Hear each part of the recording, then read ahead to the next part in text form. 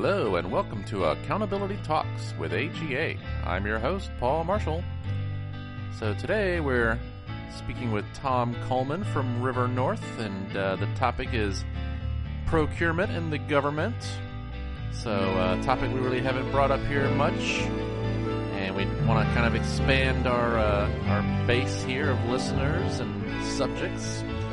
So we're going to talk about procurement innovation, and just how things work in federal, state, and local government procurement. So let's get to the show. Hello, and welcome to the podcast. All right, so we're back here with a new subject for our show here we really haven't talked too much about, and that's government procurement. So I think this will be something folks are interested in beyond the accounting audit world, something a little different. And we have a great guest today to help us with that, Mr. Tom Coleman. Tom, how you doing today? Doing excellent. Yourself? Doing great. Awesome. So let's just start off. Tell us a little bit about yourself, Tom. A little bit about your background, what you've done, what do you do now? Absolutely. Well, currently I'm the Chief Operating Officer and General Counsel of a government contractor called River North that does IT and policy work. But more important to this discussion is what I did in my federal career. Mm-hmm. So I started out in procurement for about 2 years before the financial crisis hit. And then I went over to Treasury to help run the Troubled Asset Relief Program, mm-hmm. where my role there was to help administer an other transaction authority, which is specifically a program that has statutory authorization to procure goods and services outside of the bounds of the Federal Acquisition Regulation. So that's been the base of my contracting background. And then I went into a variety of other program roles before ultimately being CFO and head of agency for the Federal Financing Bank. So I definitely have that finance and accounting perspective to add into my procurement experience as well. Awesome. Well, thanks for being here today. Thank you so much. All right. Well, let's jump in here. So, as I mentioned, AGA, we're probably mostly accountants, auditors, contractors, all that good stuff. So mm-hmm. not as many of us are contracting professionals. So, some of the things we learned today, how do you think that could kind of help us out in our career, just knowing more about understanding procurement better? Absolutely. I will say this to anyone, whether in the finance, a mission area, anywhere else. Knowing procurement and being knowledgeable about procurement opens up career doors. There's not a lot of people who have this skill set, and I can speak from my own experience. Part of where I was able to develop in my career was being pulled over as the government procurement guy when the financial crisis hit.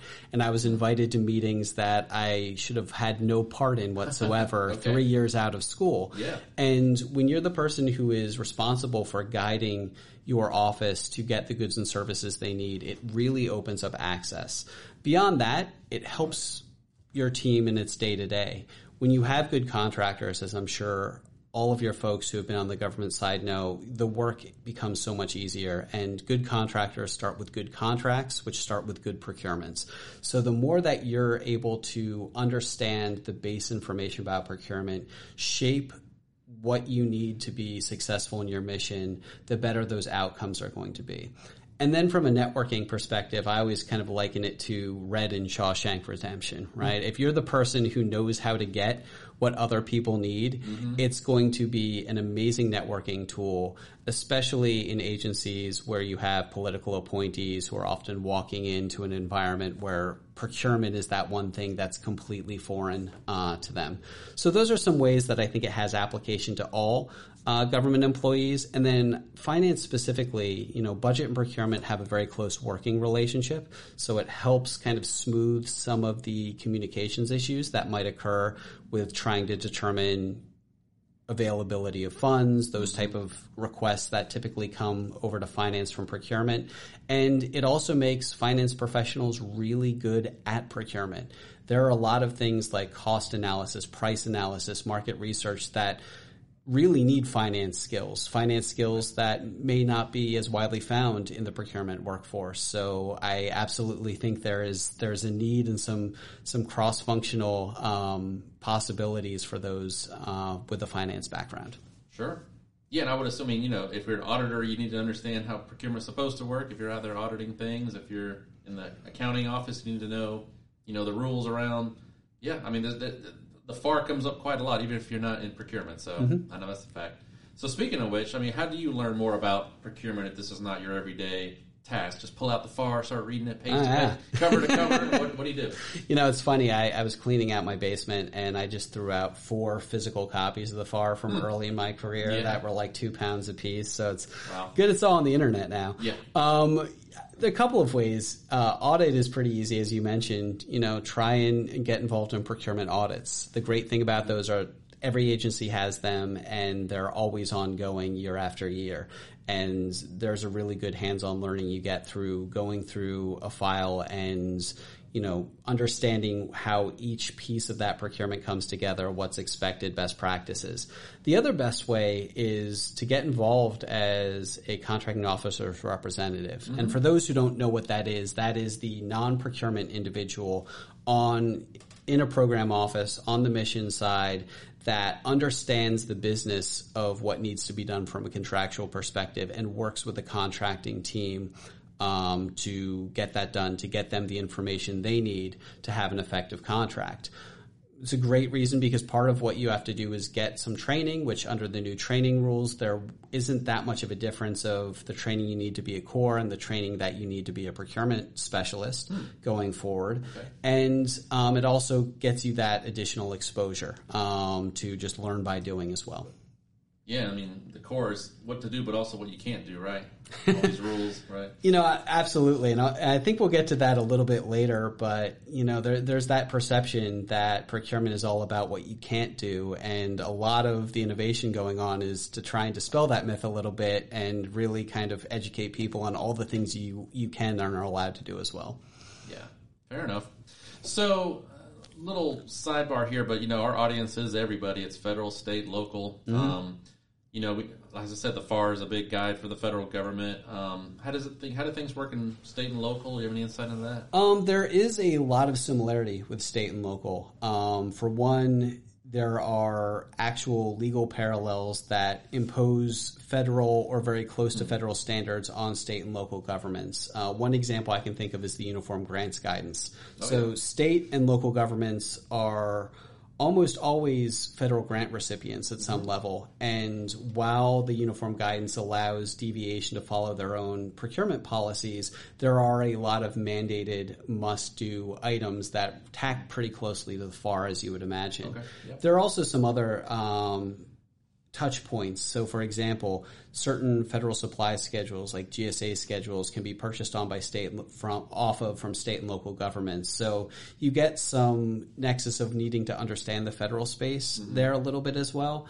And one thing that is different, and for state and in some cases local governments, what can be actually more difficult from a procurement perspective is while the federal government has expiring fiscal year money, 49 out of 50 states have balanced budget amendments. So actually, making certain that financing is there and how offices are impacted by other purchases across the state can actually make it a lot more difficult on the state side, but from an operational perspective, you're looking at the same goals. You want to promote competition, get best value for the government, and there's also policy considerations like small business engagement, cybersecurity, sustainable procurement, a lot of parallels between all different levels of government.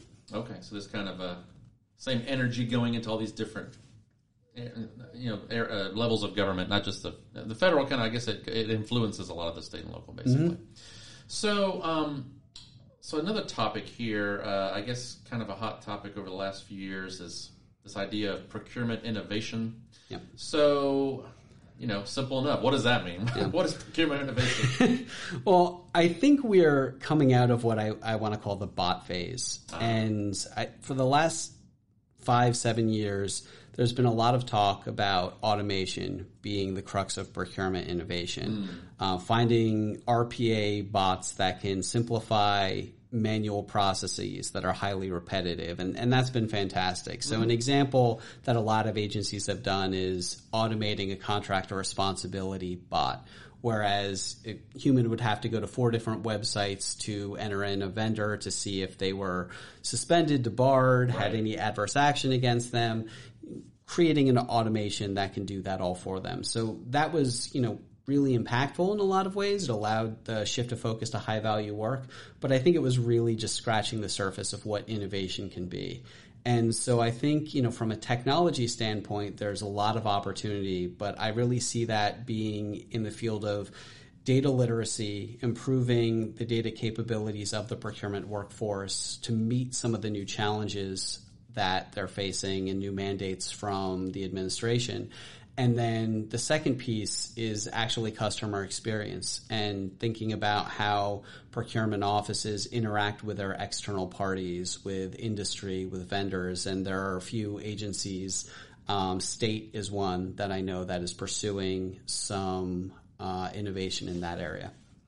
So tell us a little bit more, data literacy. What do we mean by that?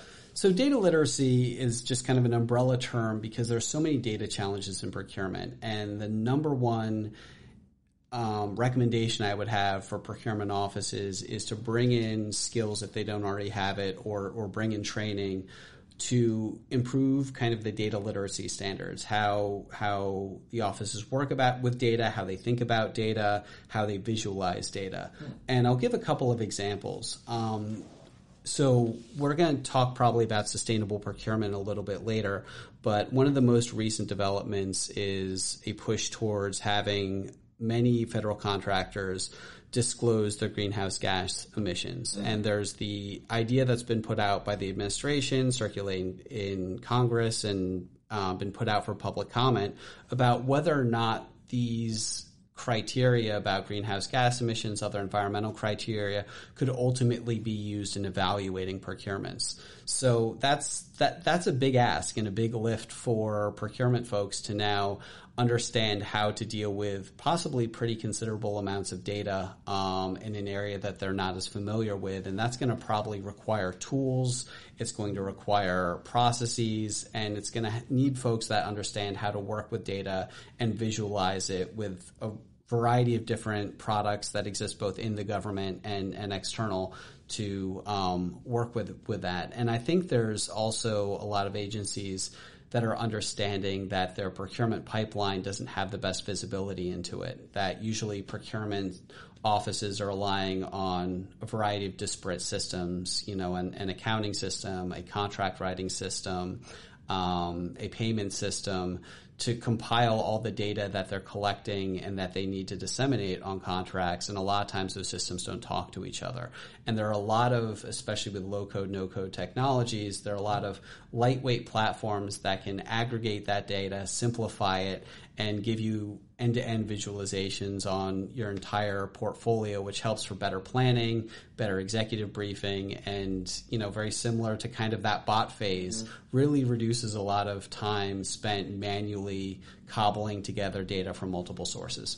Yeah, and I'm seeing the same thing in all the walks of life here, CFO offices. I mean, I feel like the bots came in and they kind of rushed in, and we've been doing a lot with bots, but it's, the whole BI and business intelligence dashboards. I mean, it's been here for a while, but it kind of got glossed over, jumped over, and everybody got excited about bots and AI. But I'm like, wait a second, we still need a lot more dashboards, visuals, just making life easier, aggregating this data that's in 1,000 different systems. That's still a huge need, right? I mean, absolutely. Yeah.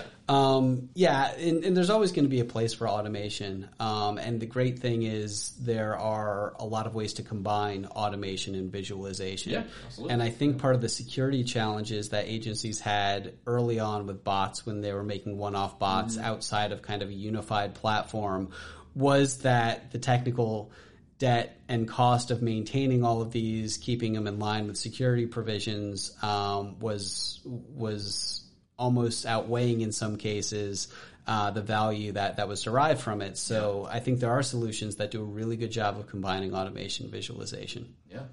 So, and you also mentioned customer experience. What are some innovations there, you think? Yeah, so I think the big innovation is how the government communicates and provides information to industry. And as I mentioned, Department of State is one agency that comes to mind. They recently had, I think, an RFI, maybe an RFP for solutions to do this. But the current state is typically most agencies have what they call procurement forecast on their website, which is often a giant PDF, a giant Excel document, of a lot of information on their existing contracts, maybe what they know they're going to purchase in the future.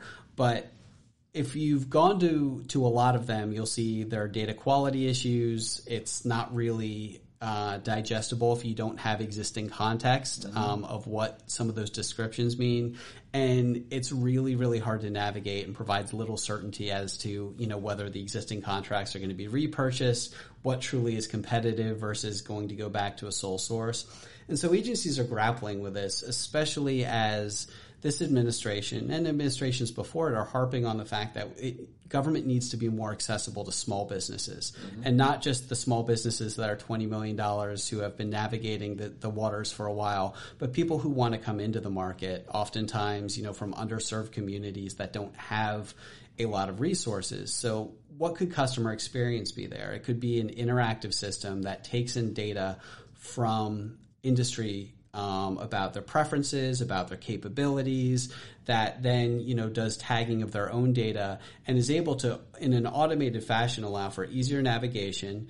It would allow for push notifications that are configured to the interests of their different industry members. And additionally, when you're creating all those data exchanges, you could solve another fundamental problem that government procurement has, which is improving their market research. Government tries really, really hard to create this database of, what is my market out there? And there's this symbiotic relationship when you create the necessary technology to allow for interactive data exchanges between industry and government to not only provide industry what it needs and that informational access, but also in return, it would feed the government a really, really effective market research database for their own purposes as well. Yeah, I've even seen, some changes the last few years. Just the Department of State does some innovative stuff. But yeah, even like RFIs, it just seems like a really old-fashioned way of gathering information. And the way that's been done is just, ask a company to write this 10-page, response to all these things. And a lot of folks are just going to kind of a questionnaire format now. Or there's different ways to gather the info. Yeah. I like that. Things are moving that way because, I don't know, it just seems like sort of a lot of old-fashioned ways to gather data still happening. Yeah, absolutely. And, as you know, there's a cost to companies to respond to all of that. Right. And competition is hurt as a result of it. A lot of times that companies have to choose which RFI am I going to respond to, which dictates which RFP, am I going to respond to. And as you said, so much of that information that's collected is the same from RFI to RFI to RFI. Yeah. Yeah, I'd love if the government could just consolidate so much of this information. That goes for so many different things. Yeah. So those are some of the techie innovations potentially, but there's also talk about process change, process innovation. What are some things you're seeing there? Absolutely. I think there is just as much opportunity in process innovation, if not more, because the bar to implement is a lot lower in terms of when you think of procurement innovation. And it starts with this understanding or dispelling a myth that we talked briefly about earlier, which is, procurement is all about what you can't do. Mm-hmm. And the FAR itself actually has a clause saying, hey, if we don't tell you that you are not allowed to do something, the default assumption is that you are. And there have been a lot of agencies who have done good work here. First and foremost is DHS and their Procurement Innovation Lab. And a great resource for anyone at the federal, state, or local level, and it's all public, is what they call the PIL Boot Camp Workbook. And just as a little additional context, for both government and industry, the PIL runs periodic boot camps, free to register. It's some of the best one-day training you could ever find on procurement. And, they don't teach you about how to be, end-to-end a procurement officer, a contracting officer. They teach you about these process innovations. Mm-hmm. And what they've been able to do is cut procurement times for large procurements especially by more than 50%. They can reduce protest risk. And the reason I say this is great for state and local too is because there's so much similarity in what these guidelines are. So they have a whole list of them. I'll just give one example, which I think is one of the most impactful, and that's this concept of advisory down selects. No one that I ever heard of was doing these before 10 years ago. Right. And it's when you have a large procurement and you're going to get 60 responses. And historically, these procurements sometimes took 2 years to award because you have to read through every response. You have to make sure that every proposal is treated the exact same way. Yeah. And the reality is, and having been on the other side of it, when you get 60 proposals, you really probably only have 5 or 6 that are, in that top tier. Range. Yeah. But the problem is there wasn't really a clear red line that you could adjudicate them, so you had to kind of go through all of these other steps.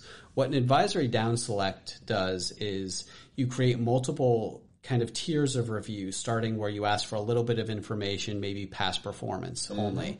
And so it reduces the burden on industry because they don't have to submit everything at once.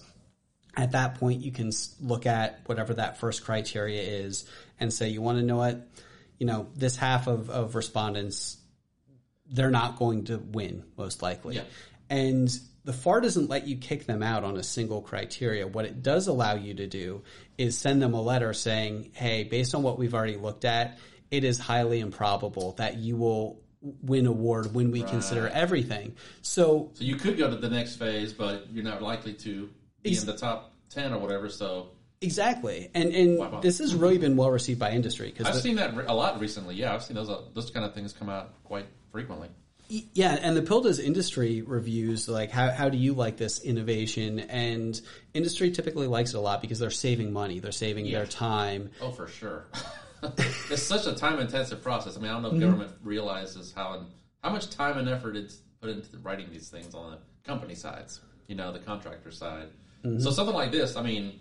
Yeah, I think a lot of companies really do prefer it because, let's get, give me the 2 or 3 phases to get through, and if I don't get through that one, then I'm done, basically. I mean, I would have liked to, but if I didn't, at least I know I don't need to put any more effort into this thing. And from the government perspective, when someone voluntarily drops out, they lose their standing to protest, first of all, but there's also kind of that emotional piece of it too, right? When a company has spent a year or two and, proposal budgets can be upwards of 6 figures for large proposals. Yeah. And when they've sunk that cost, the cost of protesting on even a weak claim by comparison becomes a lot more reasonable than when there's a smaller investment and, it's also disincentivizing continuing on the process to the end where you would actually have standing to submit a protest. So that's like the number one example. And there's so many different ones that the PIL puts out there. And I know other agencies are starting their own too that align with these type of, hey, here's how we can use the FAR instead of relying on special authorities like other transaction authorities to really streamline what we do. Yeah, no, I'm definitely seeing that happening a lot more. The what do you call them? The advisory down selects for sure. So I think it's a good direction for everybody. Like you said, both sides save a lot of time and energy, and it's great. So in addition to this, so again, maybe this is the new administration too, but there's this concept of sustainable procurement. Kind of tell us more about what that means. So this is a push by the current administration, recognizing that I think the government spends upwards of $600 billion on federal procurement a year, which has a lot of purchasing power. And I think across the last several administrations, as the political climate makes bipartisan agreement harder to get things through Congress, the executive is looking for ways to impact policy. And procurement is one of those avenues that is probably the most significant way they have to do that. So this is kind of one of several efforts you've seen of how do we attack climate change using procurement. So there have been a lot of ideas put out there, multiple executive orders, a lot that still is TBD in terms of implementation. But back in November, the first big piece of it came out where large contractors, I think over $50 million in annual revenue, have to do full greenhouse gas emissions reporting. And any firm over, I think it's 7.5 million in annual revenue, has to do what they call Scope 1 and Scope 2 emissions, which is, the emissions you produce and then, a small subset of what you consume, mostly around like power, heating, those type of things. So that's going to be a challenge, I think, for procurement offices, where they can get out in front of it, because right now it's just more or less a reporting requirement, but understanding that some of those ideas, as I mentioned earlier, could get into does this become an evaluation factor in procurement? Mm-hmm. So there's an opportunity to kind of get the people with domain and data knowledge in the door now and looking at these. And obviously it's a challenge for industry, especially I think smaller businesses, that still are over 7.5 million in revenue that now have another compliance consideration that they have to, conform to. And greenhouse gas emission measurement is not the most straightforward. That's a hard one. Yeah. I'm curious how that's going to go. It's just, need more guidance, need more, I don't know. Like you said, a smaller business, they actually may have smaller emissions because they're small, right? But they to pay somebody to figure out what are these emissions and how much are they to quantify. Catch-22. It's that cost, and then if you're asked to evaluate your supply chain, if I called up my shared bookkeeping service and said, "Hey, tell me about your greenhouse gas emissions," they would laugh at me because they're getting a small amount per year compared to like these large companies. So I think there's a lot of challenges there, but it's probably the hottest topic in procurement right now. Yeah, and that's also coming into financial reporting. They want to put that into and then like SEC and folks for like even banks, all these different companies have to start reporting all the the emissions and such. And it's interesting. I mean, I understand it's part of the their initiatives at the administration. So just be interested to see how they can implement that. Mm-hmm. I mean, I know another one too. We didn't really have it on our thoughts here, but diversity and inclusion plans. Like I've seen those being required now too. Well, and that gets into, I think, another executive order from December of 2021 about using, I'm going to get the title slightly wrong, but I think it's using federal procurement to promote diversity and equity. Mm-hmm. And so that was in large part a guidance document, and it basically acknowledged an issue that SBA and GAO have noticed for a few years now with, what's called category management. And this is, the concept of, hey, the government needs to understand what's buying across agencies and buy it smarter. And some agencies do a fantastic job using data analysis like Air Force to, come up with negotiation strategies, estimates that have really taken down, their cost for procurement. However, government-wide, the big thing it's resulted in are these best-in-class contract vehicles where a lot of them are small business focused, and that's how the government does most of small business purchasing. But to get on those, you typically need, 5 to 10 years, $20 million past performances to be the most competitive to get onto these vehicles. So what it really has done is created a hunting license system where you've got your largest small businesses that have gotten more and more work share. It shows that the government's, by percentage, spending a lot on small businesses, but the small business industry base for the government has been shrinking by like 30 or 40%. So, OFPP, which is the Office of Federal Procurement Policy, is going to likely issue some guidance this year around this concept of a new entrant and how agencies can be evaluated not just on small business spend, but creating opportunities for companies that are new to the federal marketplace or really haven't gotten that toehold yet. So that's a whole big question mark of what to expect coming out of there. But that's, again, another place where data literacy is going to be very important, because whatever framework ultimately comes out of it, it's going to be looking at multiple factors, and it's not just are you certified as small or aren't you. Yeah, and just a couple more questions for you. But one of them was, again, anything else about small business, things that you think either have been changing or you think should change or improve?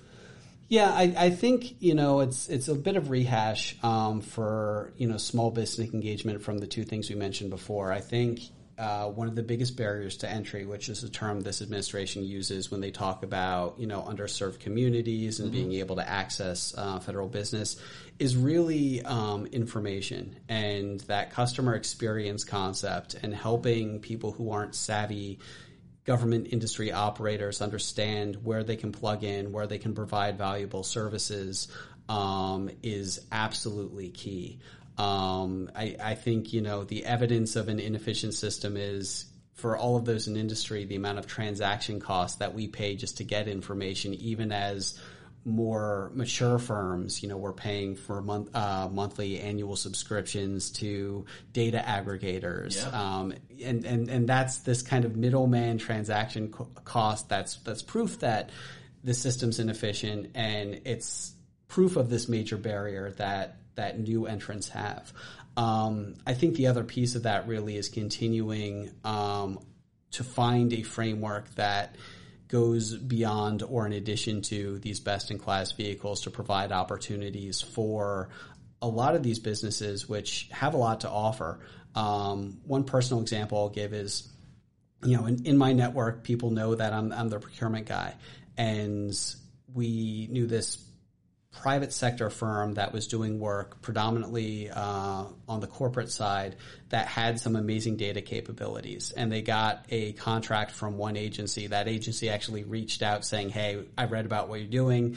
We can sole source a contract. We'd love to have you. Mm-hmm. And they said, hey, this is great. Tom, can you tell us about how to build a federal business line? Because we think a lot of agencies could benefit from this. So I laid out everything, and their response was, this is too complicated, it's too expensive, and we're making too much money elsewhere. Right. And that's the thing, is the government loses out on so much by having a bulky procurement system. And it's not because the law requires it. It's because there's still so much opportunity for innovation. And so often, and I'm living that small business experience, and we've got a lot of great partners, but you see, a lot of times as a subcontractor, you provide services, and you've got some partners that are great and just put on 10%, which they earn from all the administrative parts. But there are other vendors out there marking up small business services by 40, 50%. And that's coming right out of the government's pocket. Yeah. And, so I think there's just opportunity for both the public sector and private sector to really benefit from some of these improvements focused at small business. Yeah, I just say, a lot of, the large businesses recently, I know there's a lot of complaints that everything's small business now, small business set aside, but doesn't mean it's necessarily easier for the small business, right? As you're pointing out right now, because they're all over the board. They're tiny small, there's small that have been around forever. There's just a whole different range of variety of small businesses, and it's not easy. And even with the things I'm saying, that's one of the challenges in government, right? The second you create a rule, you move from the idealism behind the rule to the pragmatism of meeting the rule. Right. And the same kind of government motivation that says, hey, we want to meet this mission. The second it's passed is like, okay, now we have to show that we met this metric. And that's where, you get a little bit more of things, opportunities to game the system, because everyone is kind of looking to how they're measured and maybe not why they're being measured. Right. Well, I have one more question for you. This is just kind of like, if you had your way, what is something you'd really love to see this year as a change to how procurement's working out there in the government? I think the biggest change beyond, I think some of the small business issues we just talked about is I would really like to see the procurement workforce expand, not just in number, but the individuals it attracts, because sustainable procurement is a priority. That workforce is going to need folks with sciences background to help understand things. I think, for all the reasons we talked about, having folks enter procurement from a technology background is very much needed. And as the government gets better data, as it pursues this customer engagement, finance professionals are going to be needed to analyze that data and, make sense of what is that true category management value we can add going beyond vehicles, but taking a wide variety of financial data and coming up with strategies to negotiate the best value for government. So I think that's an area where the federal government can really kind of market itself better, because this is an amazing career path. It's done wonders for me in the 2 years that I've been a part of it. As we mentioned at the top, it helps with networking, and I just think the word needs to get out more, and I'm optimistic that with some of what we've seen from the Office of Federal Procurement Policy, some of their direction, that might happen this year. All right. Well, Tom, thanks so much for being on the podcast today. Thanks for introducing us to this subject, and hope we'll have more of these conversations in the future. Great. Thanks so much, Paul. That's our show. Thanks for tuning in. agacgfm.org. You know where to go. Check out all the great stuff we have there. Podcasts, of course. anything else you need to know about AGA. And of course, we have a plethora of podcasts on the way, as always. Some really exciting stuff, so you gotta keep your eyes and ears open and see what's coming soon. But until that next time, this is your host, Paul Marshall, signing off for Accountability Talks with AGA.